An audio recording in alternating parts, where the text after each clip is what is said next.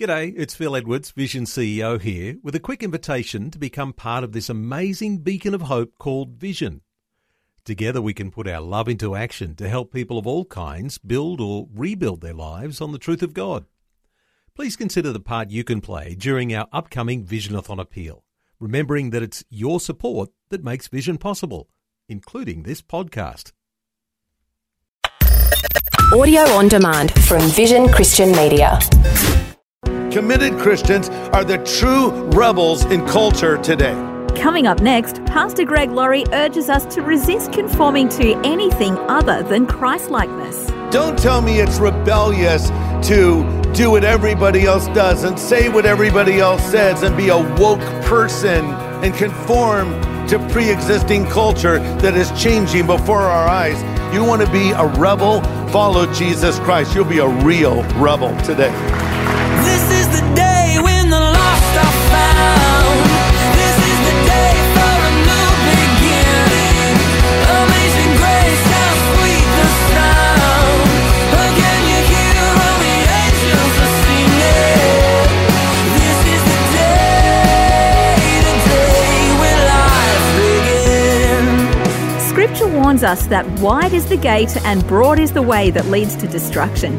There's lots of folks going that way. It's the way that seems right to a man, but its end is the way of death. Today on A New Beginning, Pastor Greg Laurie shows us an alternative. He helps us through the narrow gate.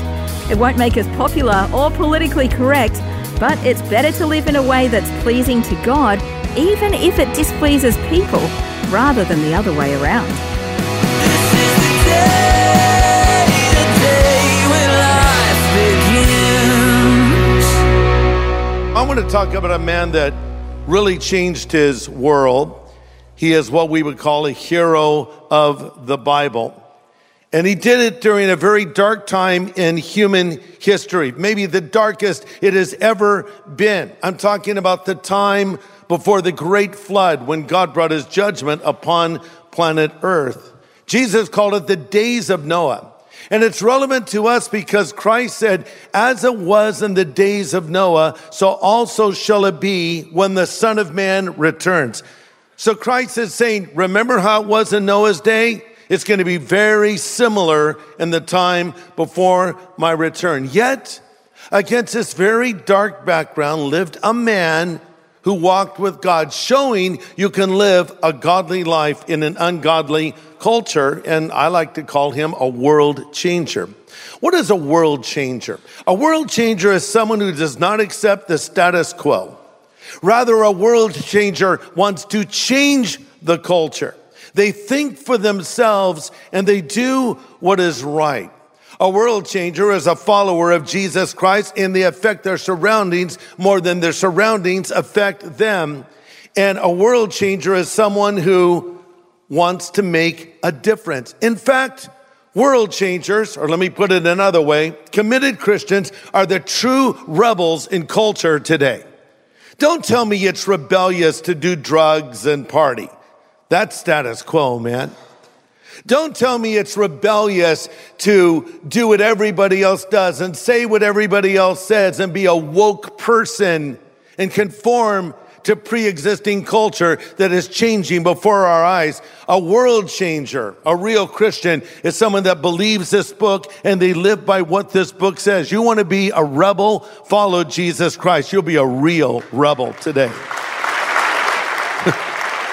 You don't even need a leather jacket or a motorcycle or your wallet attached to a chain. I don't know why bikers always do that, you know. Who's going to take a biker's wallet anyway? But, you know. But that's real rebellion in the best sense of the word. World changers are thermostats, not thermometers. A thermometer just tells you what the temperature is. A thermostat changes the temperature. And in the same way, a world changer changes the world. Well, the guy I want to focus on, well, everyone knows the story. His name was Noah. We think of Noah, we immediately think of Noah's Ark, and that's appropriate.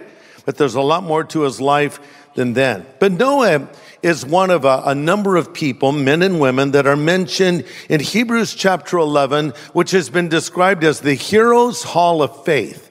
sort of the rock stars of the Christian world, of the Bible culture, the people that just stood out and lived as God wanted them to live. They're not in the Heroes Hall of Faith because they were perfect. In fact, they were far from it. They're there primarily because they exercised faith. That's the word that keeps popping up again and again. By faith, they did this. By faith, they did that. And it just reminds us that you don't have to be a perfect person to be used by God. God is not looking for ability. He's looking for availability. God does not call the qualified. He qualifies the called. He's just looking for some man, some woman, young or old, to just say, all right, Lord, here I am, send me. I want to make a difference in my world. I want to make a difference in my family. I want to make a difference in my culture. I mean, look at some of the people God used, for Pete's sake. I mean, there's some people that messed up pretty badly. When we think of Abraham, Abraham, the father of faith, yeah, he had faith, but he stumbled in his faith at least twice, lying. Sarah, his wife, laughed at the promises of God. Then she denied that she laughed. Samson, he made it into the hall of faith. He was a woman chaser and a pretty immoral guy. Gideon struggled with fear and self-doubt. Rahab was a prostitute. David had an affair and murdered a man to cover it up. Elijah the prophet struggled with depression and wanted to die. The Samaritan woman had multiple divorces. The disciples fell asleep when Jesus asked them to pray. Simon Peter denied the Lord 3 times. Timothy had an ulcer. Lazarus was dead. So what's your excuse?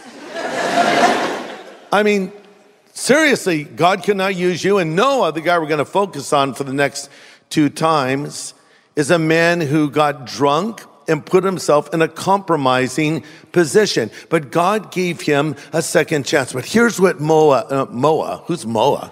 Okay, that's a new character I just invented. Moa was his brother, his lesser known brother, Moa. He just built a little rowboat with a hole in it. But Noah, Noah built an ark, right? But Noah had great faith and a great God. I think he's a misunderstood character, even caricatured. Of course, it's even cartoons.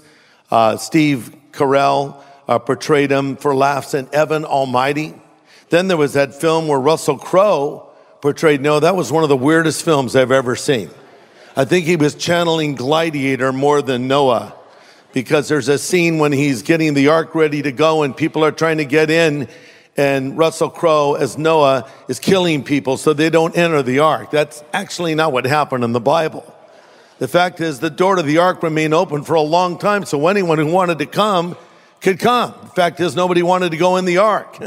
But so there's all these distortions of the story, and it's important to go back to what the Bible says. So Hebrews 11 tells us this: by faith, Noah, being divinely warned of things not yet seen, moved with godly fear, and prepared an ark for the saving of his household, by which he condemned the world and became heir of the righteousness which is according to faith. So there's several principles in this passage that help us to understand what made Noah tick. Here's point number 1, if you're taking notes. God revealed secrets to Noah. God revealed secrets to Noah. Hebrews 11:7, he was divinely warned of things not yet seen. See, God spoke to him and his faith was activated. And I wonder if God has spoken to you lately. You know, sometimes people say, I don't think God ever speaks to me. I remember hearing Pastor Chuck Smith tell the story of his grandson who said to his mom, God never speaks to me. She said, honey, you know when you do something wrong and you feel bad in your heart for doing it? He says, yeah. She says, that can be God speaking to you. And he paused for a moment and then said, Mom, God speaks to me all the time. Yeah. There's a lot of ways God speaks to us. But he does speak to us, and the primary way he speaks to us is through the word of God. But God revealed a secret to Noah. The Bible says, the secret of the Lord is with those that fear him. When my grandkids were smaller, I used to take them to secret places. I would say, you know, we're going into a restaurant. Do you want to go in the regular way like all the other people, or do you want to go in the secret way? Oh, They'd get all excited. The secret way, Papa. And I'd just take them in through a side door. But they thought it was secret. There was this park that's not far from our house. And so I said, we can go to the regular park or we can go to this other park. I call it the secret park. And that's where we went. It's not secret. Anyone can find it. But to this day, we still call it the secret park. Kathy would say, I'm going to walk through the secret park. Well, but we like secrets, right? So the secret of the Lord is with those that fear him. God reveals things to Christians that people who are not believers don't understand. As an example, as a Christian, I know that God's word is true. You see, the basic Christian, in many ways, knows more than some of the great intellects of our world. Because we believe this book. And we know because we believe this book that there are certain things that are true and certain things that are not true. For instance, we know man is not basically good. Man, that's a hard one to believe, isn't it? Oh, man's basically good. Really? Well, the Bible doesn't teach man is basically good. The Bible teaches that man is basically sinful. Now that makes sense. And the world makes more sense when I accept the premise we're not basically good, we're basically sinful. But the Bible also teaches that God is good. The Bible teaches that one day judgment will come to the world. The Bible teaches that it's going to get worse before it gets better. The Bible teaches that one day Christ will return and he will right every wrong. And Jesus even said to the Father, Father, thank you that you've hidden these things and revealed them to your children. So when you believe the Bible, you know things other people don't know. And Noah understood that, and God revealed secrets to him. And now Pastor Greg continues his study called The World Changer at the End of the World, Part 1. Let's listen. Number 2, Noah had a great reverence for God. He had a great reverence for God. I think that maybe this is lacking in our culture today. Have we become too casual with the Lord? Have we taken him for granted? Possibly. When it says he moved with godly fear, that does not mean that he cowered in fear before God. A better way to translate that would be he moved with reverence. We need to have reverence for God. And one definition of the fear of the Lord that I like is a wholesome dread of displeasing him. A wholesome dread. Not cowering in fear, like God's going to smack me, but rather, I love God so much, and God is so holy, I have this respect for him. But maybe we've gone too far the other way. Jesus is my homeboy, man. Hey, newsflash, your homeboy, so-called, created the universe. Have a little respect when you talk to him. Have a little respect when you worship him. Have a little respect when you speak his name. I've gotten to know Dr. James Dobson pretty well over the last few years, and I've been with him in a lot of situations. And he'll say to me, Greg, call me Jim. And I'll say, okay, Dr. Dobson. And he goes, no, call me Jim. And I don't feel comfortable calling him Jim for some reason. And I think it's because I respect him. So I'll say, well, Dr. Dobson, or if I want to be super casual, I'll say, Doc, listen. So that I call him that out of respect. And so Noah had this reverence and respect for God, and he never lost that reverence for the Lord. And so he was a last days believer because he was living in the time before the flood came. Why did the flood come? Why did God send judgment on the earth the first time? The answer is found in Genesis 6. I want you to turn over there if you would. Genesis 6. If you don't know where that is, it's right after Genesis 5. Hang a hard left and go all the way, and you will find Genesis 6, first book of the Bible. Genesis 6:5 gives us a description of the world in the days of Noah. Then the Lord saw that the wickedness of man was great in the earth, and that every intent of his thoughts was only evil continually. You might underline that. Only evil continually. And the Lord was sorry he made man on the earth, and he was grieved in his heart. I'd underline that too. I'll come back to it. So the Lord said, I'll destroy man whom I've created from the face of the earth, man and beast, creeping thing, and birds of the air. I'm sorry I made them. We'll stop there. What exactly was going on here on planet Earth to bring God's wrath so heavily? Genesis 6:5 gives the answer. The Lord saw the wickedness of man was great in the earth, and every intent of the thought of his heart was only evil continually. I'm just amazed at the things I read in the news today. You know, the news feed, just the atrocities, the horrible acts that people do against people. It's just endless. And, you know, I don't even have to illustrate this. It's just heartbreaking. It's disturbing. And it just seems like people find new ways to do evil things. And that's what was happening at this time. But, you know, what this shows us is God is aware of the wickedness of man. He's paying attention. And their wickedness is full to the brim would be a better translation. Sort of like an overflowing trash can or a septic tank, you know? It's bad. It was stinking to high heaven. It was so bad. You know, it's interesting. The book of Genesis can be divided into 3 sections: generation, degeneration, regeneration. Generation, degeneration, regeneration. So first it was generation, when God created all things and said it was good. Then degeneration, that's when sin entered into the garden, when Adam and Eve ate of the forbidden fruit. Then regeneration. We're at phase 2 here, degeneration. And God said he's grieved. Now, it's interesting that the word grieved is used here in verse 6. You only grieve for those you love. You don't grieve when some random person cuts you off on the road. You get angry maybe, upset, but it doesn't grieve you. It grieves you when your child is disrespectful or goes astray, or someone you love or care about says or does something that hurts you. You're grieved only by the people you love, right? So the fact that God uses the word grieve shows us that this is hurting the heart of God because he loves humanity. You remember Jesus looked over the city of Jerusalem and he wept over them because he knew they were effectively bringing judgment on themselves.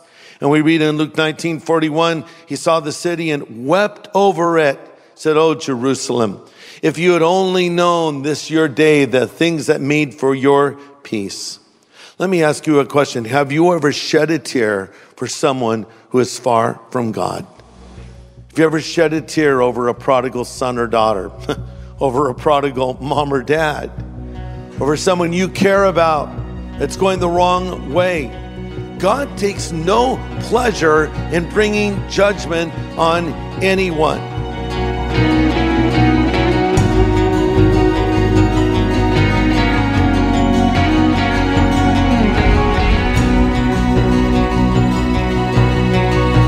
Pastor Greg Laurie pointing out God's heart for lost sinners. And be sure to tune in next time for A New Beginning. Pastor Greg brings us more insights from the life of Noah. We'll continue learning from this great hero of our faith. This is the day when life begins. Today's message from Pastor Greg Laurie was called The World Changer at the End of the World. If you'd like to listen again, just download the free Vision Christian Media app where it's available as a podcast, along with more inspiring Christian content. Just search your app store for Vision Christian Media. Station sponsor. Thanks for taking time to listen to this audio on demand from Vision Christian Media. To find out more about us, go to vision.org.au.